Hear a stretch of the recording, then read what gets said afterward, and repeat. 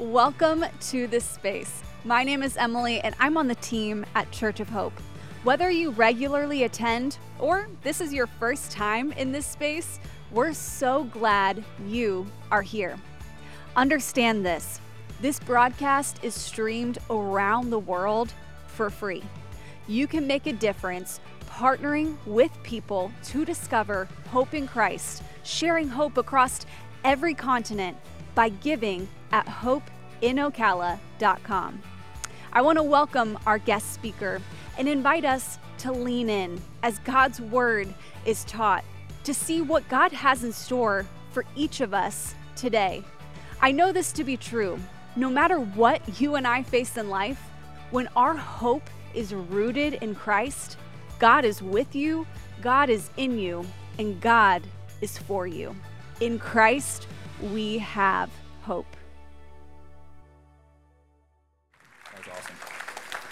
Well, good morning, Church of Hope. It's great to see you guys. The latter service, I know you guys are all nice and awake and caffeinated and ready to go. This is awesome. As Pastor Mark shared, my name is Bob Wheatley. I currently live in Nashville, Tennessee. And just for a point of clarity, the answer to your question is no. I am not a Tennessee volunteer. Just want to be clear. We got applauses. I flew into Gainesville on Friday, and I started seeing all the blue and orange and gators. It's like, maybe a PSA would be worthwhile. I am, as they say, a person of peace, so I think we're going to get along just fine. My sermon for this morning is titled The Glorious Gospel Story. The Glorious Gospel Story. And truth be told, it's a simple sermon. It really is. I have one goal for today. My goal is that by the time you leave, you perfectly understand the gospel. Said differently, my goal is that you would understand the story that you're living. Because the truth is, humans are a storytelling species. We love stories. That's how we communicate with one another. That's how we connect with one another. For example, let's say I was to think of a movie, and that movie takes place, quote, a long time ago in a galaxy far, far away. I'm hearing laughs. You guys immediately know the story I'm talking about. Likewise, if we have some classic novels, classical fiction readers, if you saw somebody sitting on a park bench, they're kind of pondering their life, and you hear them say, to be or not to be, you would probably respond with, well, that is the question, right? I know we have some Shakespeare readers in here.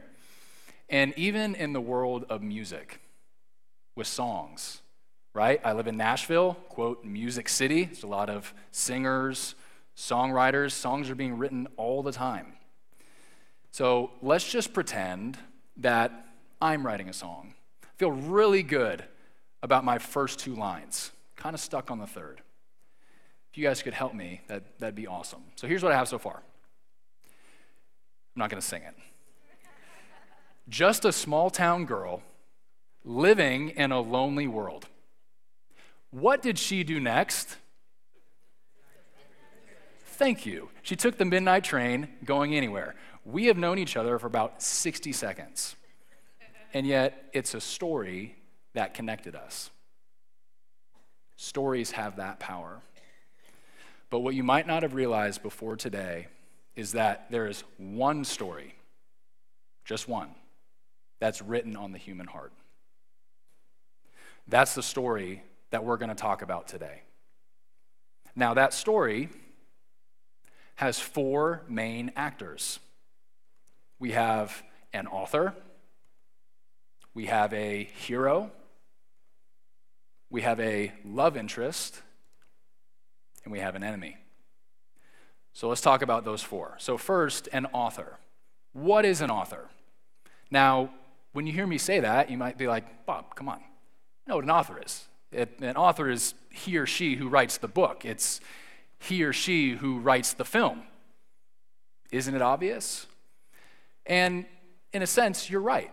That is what an author does. But an author, you might not have realized, can actually be in two places at the same time. An author, when he or she sits down to write the book, to write the film, to write the song, they are above the story. They're controlling the story from beginning to end. It's not difficult for them, right? The clock isn't ticking. The guns aren't blazing. It's easy. They're sitting at their desk. The author is above the story. And yet, when that story is finished and when you have it in your hands, the author is sitting right there with you. Because that author, whether it's a movie, a novel, a song, every word was there by intent. They do it on purpose. Why? To deliver a message, to tell a story, to make a point, to make you feel something. That is how an author can be in two places at once. I have a group of friends up in Nashville, and I've lived there for 5 or 6 years at this point, and I just have an awesome, awesome group of guys. I'm so fortunate to live with them, do life with them. We go to church together. We have a Bible study small group together, and one thing that we have challenged each other to do is to read the Bible cover to cover each year. We've read the Bible in a year, every year, since 2018.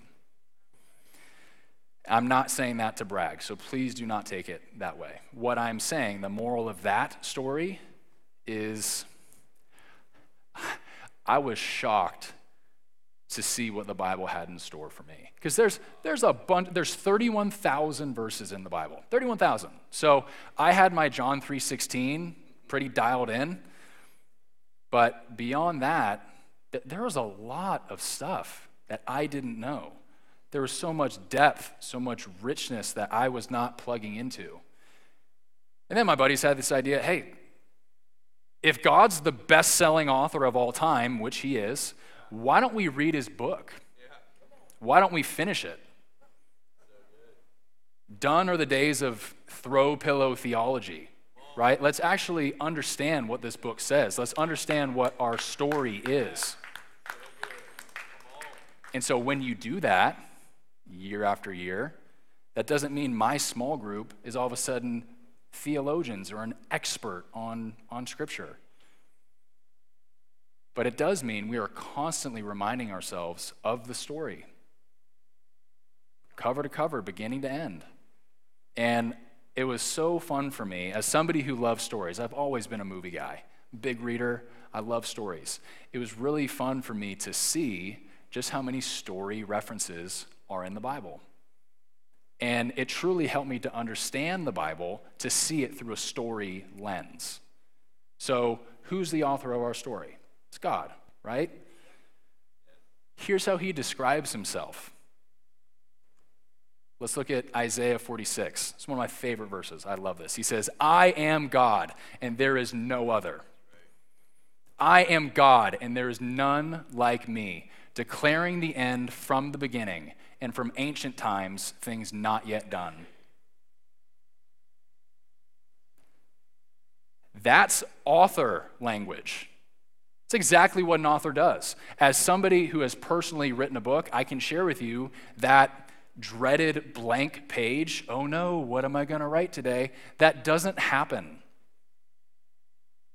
When an author sits down to write a book, a movie, a song, they know what they want to do. There's something on their heart. There's something that's keeping them up at night. There's something that they got to tell the world about. You start with the end, and you work your way back. I think it's funny. I'm sure some of you maybe have heard it. It was a theologian and a mathematician. This was decades ago, but he actually did the math. He did the math on what are the odds of Jesus fulfilling the messianic prophecies of the Old Testament.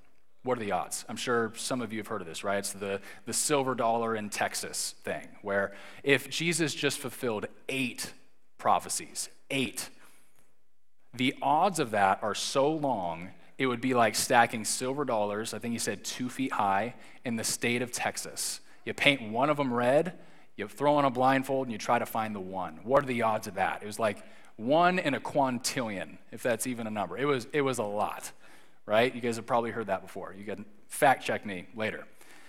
The point is, I actually see it the opposite way. If God is the author of our story, do you want to know the odds of Jesus fulfilling not just 8, but all of the Old Testament prophecies? Do you want to know? 100%. That's the odds. It couldn't not happen. Why? Because God is in control of everything. He declares the end from the beginning. It's not difficult for him. He goes on to say this. This is from Psalm 139. This is King David. He's writing to God. He says, "Your eyes saw my unformed body. All the days ordained for me were written in your book before one of them came to be." What's he saying? God, before I was even a thing, you saw me. I am fearfully and wonderfully made. You, every day of my life, my first day, when that day came, you knew everything. You knew my 100th, my 1,000th, my 10,000th. All the days ordained for me were written before one of them came to be. But we got to remember, every story has a hero. Every story has a protagonist. So let's first just define what a hero is. So this is, according to Merriam-Webster, we have 2 definitions here. So a hero, first, is an illustrious warrior, a person admired for achievements and noble qualities, one who shows great courage, right? You hear that? You think of a guy in blue tights and a cape, right? Oh, he's a hero, right? Second definition, equally important. A hero is the principal character in a literary or dramatic work, the central figure in an event, period, or movement. So I want to open up the floor a little bit. I'm going to ask for some class participation here. We're going to play a little game. So I call it Name That Hero. All right? And I have to admit, first service did pretty darn well. So no pressure, but I've come up with 5 heroes, 5 protagonists from story. And please, just shout it out. We start easy. It gets progressively harder as things go on, but I think we're going to do just fine. So just shout out when you see it. Who is the hero? Who is the protagonist of this story? Indiana Jones. I told you we were going to start easy, right? Did you know the first Indiana Jones, this is a total side note, first Indiana Jones came out in 1981. There's one in theaters right now. It's 42 years ago. It's nuts. He's still got it. He's still got it. All right, hero number 2. Who is the hero of this story? Okay. There's a world changer who is also a Hunger Games fan. Yes. Katniss Everdeen. Perfect. Hero number 3. Who is the hero of this story?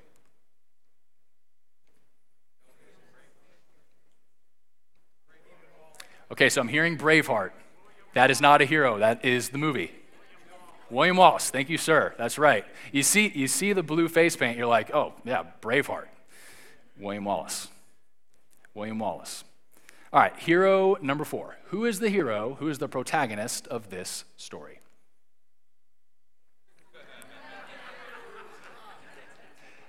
I'm not hearing any answers. I see it.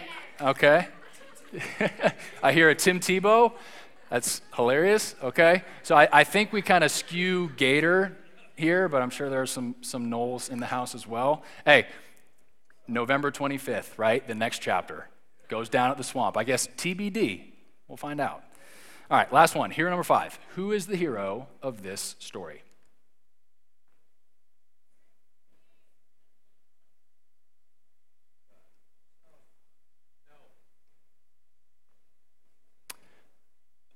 Okay, so I'm hearing mixed reviews. If you're being honest, you probably do have 2 answers that are competing in your head. I heard both yourself and Jesus. That is such a human response, that conflict. That is what the Christian deals with every day. Because every day you wake up and you have to decide, who will be the hero of my story? Who is the protagonist of my life? Is it Jesus or is it myself? Let's see what the Bible has to say. So this is Paul speaking of Jesus, book of Colossians. He says, "For by him all things were created, both in the heavens and on earth, visible and invisible, whether thrones or dominions or rulers or authorities, all things have been created through him and for him." I think we know where Paul landed on this issue. He went on in the book of Romans. He says, still speaking of Jesus, "For from him and through him and to him are all things. To him be the glory forever." And then the words of Jesus himself is from Matthew 16. He says, "For whoever wants to save his life will lose it. But whoever loses his life for my sake will find it." Now, it's possible that you've heard this verse before, but for those who haven't, let me just clarify. Here's what Jesus is not saying. What he is not saying in this verse is, in order to become a Christian, you have to be a martyr. He is not saying you have to physically, literally die. What is he saying? Let's translate this into story. What Jesus is saying is, for whoever continues to believe that he or she is the main character, is the protagonist of their life, none of this will make sense. They don't get it. And then eventually, to its ultimate bitter end, they will not be with me. But whoever loses his life, whoever bows the knee, whoever realizes, I'm not the hero, I am not the protagonist of my life, that person will find it. Whoever keeps his life will lose it. Whoever loses his life will find it. So you might be asking yourself, well, if we're not the hero, if yourself is not the protagonist, then what are we? Well, the truth is, every hero has a love interest. There's something that the hero is fighting for. And sometimes this can be a championship, this can be a country, right? William Wallace, Sons of Scotland. He's fighting for the country, right? But for the most part, the way this will play out, you have a male protagonist fighting for a female love interest. So just to keep things consistent, that's what I'm going to stick with for the rest of our time. So the love interest is a supporting character. She's there to help us understand more about the hero. You got to remember, the author is above the story, controlling everything. That author knows exactly what they're doing. So the question is, why do they write in the love interest? What is the love interest's reason for being? Well, there's three. So first, she helps us to understand the hero's purpose. What do I mean by that? Now, just to be clear, the love interest is not his purpose. She's not. I know that sounds very romantic. It's kind of like, Romeo, Romeo, where art thou, Romeo, right?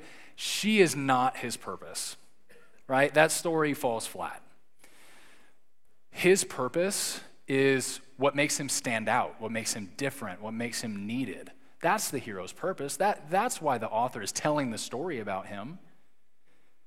So the love interest helps us to see that, helps us to see just what makes the hero different. Second, she helps us to see the hero's problem. Now, the hero's problem is not the burning building. The hero's problem is not even the bad guy. Those are problems, like lowercase p problems. They're there. They're not the big one. What is the big problem? The big problem actually lies in her heart. Because you guys know how this story goes, right? Guy sees girl. Guy pursues girl. if we're on page 10 of the book, if we're on minute 10 of the movie, what happens next? You're laughing. What do you think it is? She rejects him, right? Exactly. Yeah. She rejects him, right? You know, this story is written on the human heart. So what is the hero's problem? It's not just the burning building. His problem is his love is not returned. She doesn't see him. She doesn't believe his intentions are good. Third, the hero's prize. There's something the hero is fighting for, right? The entire movie, the entire book, the hero is fighting for this prize. What the prize does, and this is the reason the author writes it in, it helps us to understand just what the hero sees as beautiful and praiseworthy and sometimes worthy of death. What will he lay his life on the line for? A prize, no doubt, but what is that prize? It helps us to understand more about the hero. Again, it all goes back to the protagonist. So I would ask you, and this should be pretty obvious, what is the hero's prize? A little class participation. What's the hero's prize? Anybody? Did I hear the girl? What's that? Yes? Okay, that's exactly right? The love interest herself. She is the hero's prize. She is the thing that he's been fighting the entire story for. And again, as I was reading the Bible cover to cover with my buddies, I was pleasantly surprised that we, as the love interest of God, are oftentimes referred to as such. So let's take a look at how God describes us as his wife, bride, lover in Scripture. So first, this comes to us from Isaiah. So God's asking rhetorically here. He says, "Can a woman forget her nursing child, that she should have no compassion on the son of her womb? Even these may forget, yet I will not forget you. Behold, I have engraved you on the palms of my hands." He goes on in the book of Jeremiah. He says, "Return, O backsliding children, for I am married to you. I will take you, one from a city and two from a family, and I will bring you to Zion." Even at the end of the book of Revelation, this is what John writes. He says, "Let us rejoice and be glad and give him glory, for the wedding of the Lamb has come, and his bride has made herself ready." We are that bride. We are that love interest. We are the prize. The glorified church, that Ephesians 5 type of church, without any wrinkle, spot, blemish, that helps us to understand what God sees as valuable, what God sees as excellent and praiseworthy. Have you ever thought about that? We reflect God. We reflect the author to the world. It is our job to be different. We are the love interest. We are his prize. But fourth, there's an enemy. Every hero has an enemy. Every good guy has a bad guy. Now, you might be tempted to think, when you see these faces, I'm sure you recognize a lot of them, you might be tempted to think that bad guys are only bad. And in a sense, you're right. What you're really saying is, within the world of the story, the enemy is bad. And that's true. But we can't forget the author. The author is above the story, right? I declare the end from the beginning, from ancient times, things not yet done. The story never gets away from an author. He or she knows exactly what they're doing. They are using the enemy. I think about that very famous story of Joseph. It's one of my favorite stories in Scripture, where he has these crazy dreams, right? He shares it with his brothers. Says, "Hey guys, sorry, I hate to break it to you, but all 11 of you, you're gonna bow down to me. Mom and dad too." They didn't like that. So what do? They sold him into slavery, told mom and dad he was dead, left him there for 13 years. All this bad stuff happens. And then we land on that very famous verse, is Genesis 50, verse 20. I'm sure you guys know it. What does he say? He's looking at his brothers. He says, you meant it for evil, but God meant it for good. If we translate that to story, here's how it would sound. He's talking to his brothers. He says, you guys tried to be my enemy. You wanted to be my enemy. But our author is in control. Our author, hate to break it to you, was using you. You can't win. How frustrating it must be to be an enemy. You can't win. Why? The author is in control. And so when we think about enemies, knowing that they're not all bad, they're bad within the story, they'd love to be bad. They would love that. But the author is in control. So the question is, how can they actually serve a story? How, in a sense, are they kind of good to the hero's end? Well, it's the same as the love interest, right? You have the purpose, problem, and prize. So what does the enemy do? How does he interact with these three? So first, he will necessitate the purpose. What does that mean?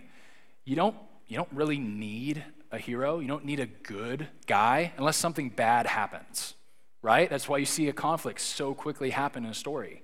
It is the enemy. Have you ever thought about that? It is the enemy who makes the good guy needed. If we're living in the Truman Show and everything's perfect and awesome and every grass edge is squared and you don't need a hero. You don't need a hero in the Truman Show. You need a hero when an enemy shows up. Second, he will activate the problem. And again, what is the problem? Right? It's not just the burning building. It lies in her heart, right? She questions, she doubts whether his love is true. That doubt is activated by the enemy. He plants that seed of doubt. Let's say we have Superman and his love interest, Lois Lane. She's caught in a burning building. Superman's nowhere to be found. What is the enemy whispering in her ear? You guys know, he's heard her. Yeah, it's not coming, right? Where's your boy? Where's your hero? I thought he promised you. I thought he said he loved you.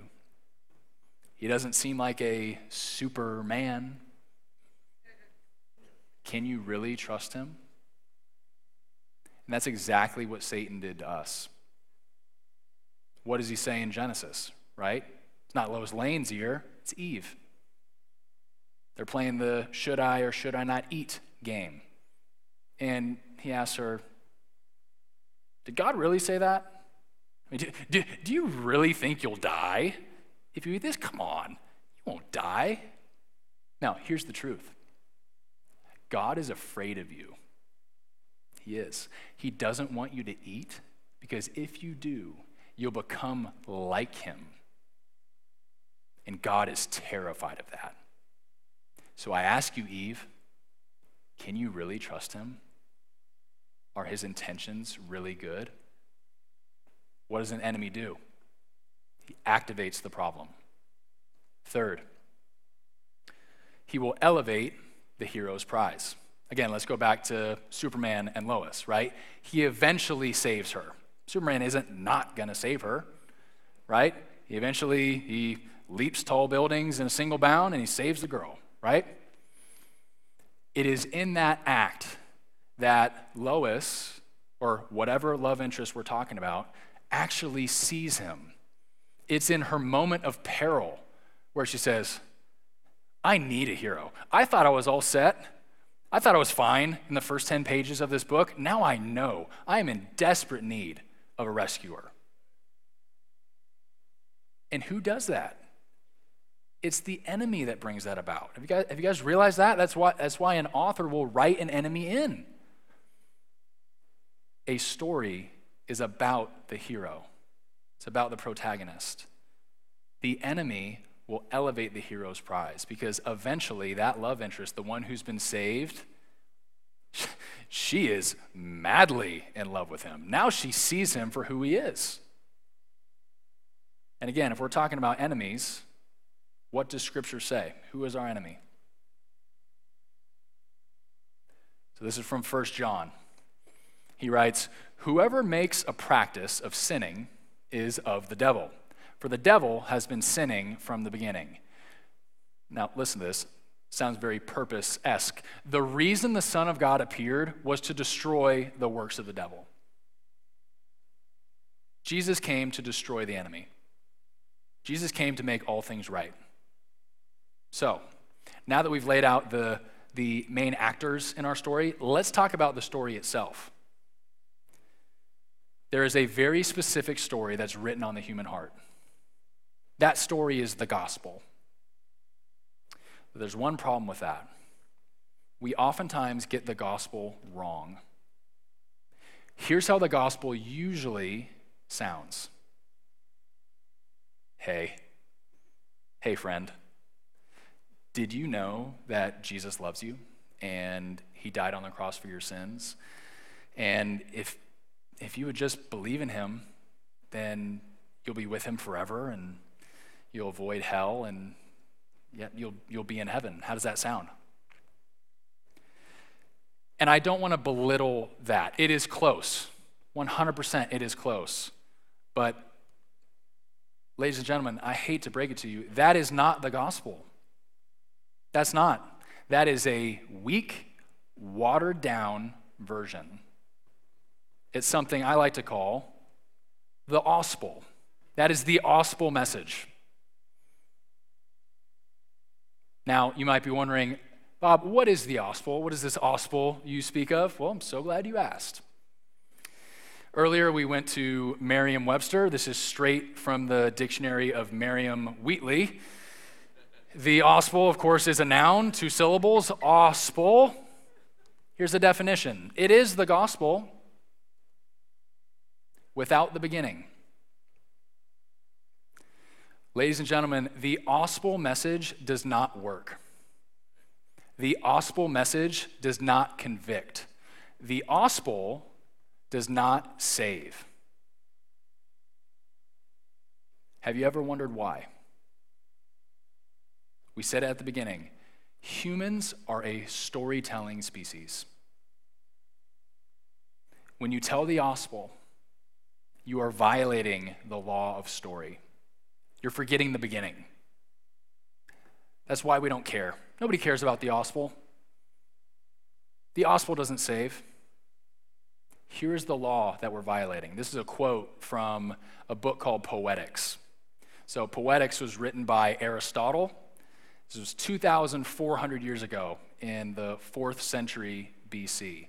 Now, Aristotle's Poetics is seen by many as, quote, the Bible of storytelling. If you go to Hollywood and you speak to any screenwriter who's worth his salt, they will have read Aristotle's Poetics. And here's what Aristotle says. Here's how you create a great story. A story should have for its subject a single action, whole and complete, with a beginning, a middle, and an end. It will thus resemble a living organism in all its unity and produce the pleasure proper to it. Beginning, middle, end should be straightforward. And yet, gospel, what are we doing?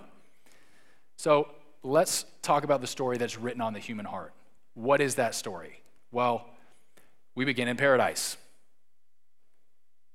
We also end in paradise, right? Start in a good place, end in a good place. What happens in between? Well, there's a conflict. Something bad happens, and usually quickly, right? Bad guy jumps on the scene. Now we have a story on our hands. And in this love story, hero, love interest, enemy, what happens next? She doubts his love. She doubts his intentions. After that, he proves it. There's something that happens. He jumps in front of the train. He stands up to the bully, whatever it is. And she's like, whoa, this is my guy. This is my guy. He is a hero. His intentions for me are good. What happens after that? Now she's head over heels, and they're joined together. Usually, I mean, how many movies end in a wedding, right? We love this story. Why? It is written on the human heart. And you might be asking, why do we not get bored of this? If you look at this narrative, just some examples off the top of our heads. This is The Matrix. This is The Lion King. This is Braveheart. This is Shrek. This is Avatar. This is. Why do we not get bored? Why does it still work? I'll tell you why. That right there, that little red box. And you might be wondering, well, I thought the story was over. What happens after paradise? Well, let's go back to Aristotle. What does he say? A story should have for its subject a single action, ... What else should it do? It should produce the pleasure proper to it. We tell stories to enjoy. So what happens after paradise? What happens after the story ends? We enjoy it. It's the pleasure proper to it. So again, when we go to the story that's written on the human heart, is it any wonder that the gospel follows that narrative? What happened in the gospel? Let's lay it out. We began in paradise, the garden. There was a conflict, the fall. Then she doubts it, right? The nation of Israel, they're in the wilderness. Can we really trust this God? Sure, the 10 plagues were awesome. We don't really know him that well. Can we trust him? And honestly, this even goes on in our own hearts. Some of you might be in that state today. You are doubting God's love for you. We've all been there. Every true believer goes through it. It's the gospel. What happens next? The cross. The most obvious example of him proving, the hero proving his love, right? And just in case the last 2,000 years have lulled you to sleep, this is where we are today. Our story is not over. It's not. So this thought of, oh, well, I can just kind of,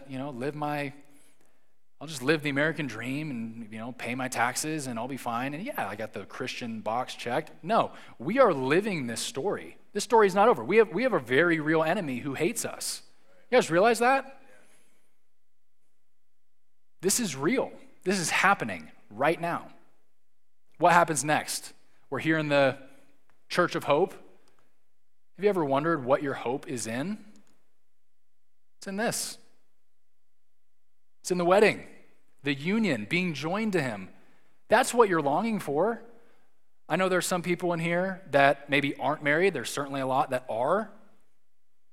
Even if you are married, and husbands, I'm sure your wives are amazing. Wives, I'm sure your husbands are decent.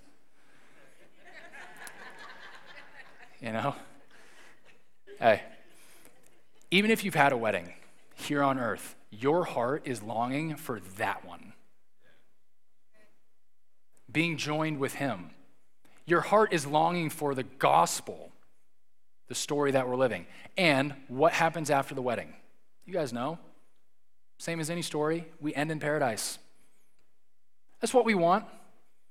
Every social agenda, every politician's promise, what are they promising? Paradise.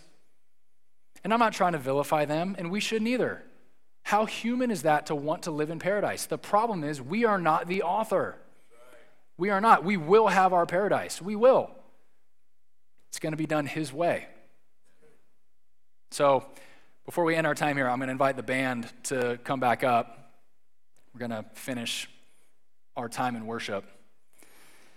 And as they make their way up to the stage, again, what was my goal? What is our goal today? To understand the gospel. This is a simple message and an awesome story. I want you to remember the story. So, what is the gospel according to Paul? And you'll notice the beginning, the middle, and the end. There was no gospel with the Apostle Paul. He starts, once you were alienated from God and were enemies in your minds because of your evil behavior. Next, But now he has reconciled you by Christ's physical body through death to present you holy in his sight, without blemish and free from accusation. The middle. Here's the end. If you continue in your faith, established and firm, and do not move from the hope held out in the gospel. Ladies and gentlemen, we are in the church of hope. Should be pretty clear. If you guys bring anything into this house, it is hope. Let's remember what our hope is in, right? It's not just in the job, the raise, the relationship. Those are small things. Those are fleeting. What I'm going to ask you to do when you go home today, do a heart check. Those longings of your heart, it's not just for those small fleeting things, and those things are good. There's something deeper. The truth is, the reason why you love those stories, The Lion King, The Matrix, Braveheart, on down the line, the reason is you want to live that story. You want to live it. You want to live in a world where there's an author who loves you, who's in complete control. There's a hero that is worthy of praise. There's an enemy that will be destroyed forever. That is the cry of your heart. That is the gospel. And let's not forget, why is God doing this? That little red box. That little red box. That's why he's doing this. That's why he's telling this story. The Westminster Shorter Catechism, when asked, what is the chief end of man? Why do we exist? It gives two reasons.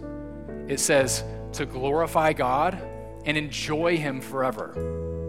There are some people in this room who you're stressing about Christianity. You're stressing about your relationship with God. You think it's like there's some big scoreboard in the sky.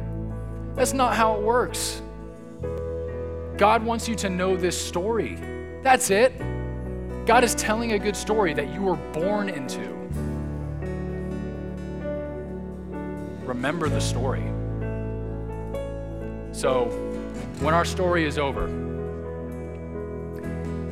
and we come to that day, when we're finally in heaven with him, we'll begin a new story. And on that day, let it be said of us, as it says in the book of Revelation, day and night, they never cease to say, holy, holy, holy is the Lord God Almighty, who was and is to come. Thank you. Being together in this space today is really good. If you've never begun a relationship with Jesus, I'd like to invite you today to start following Jesus. It's not about your behavior. It's not about your church attendance. It's about the reality that Jesus is for you. God's not mad at you. He's madly in love with you. Would you right now pray this prayer with me? Hey God, it's me. I've sinned and I know it, and I can't fix me.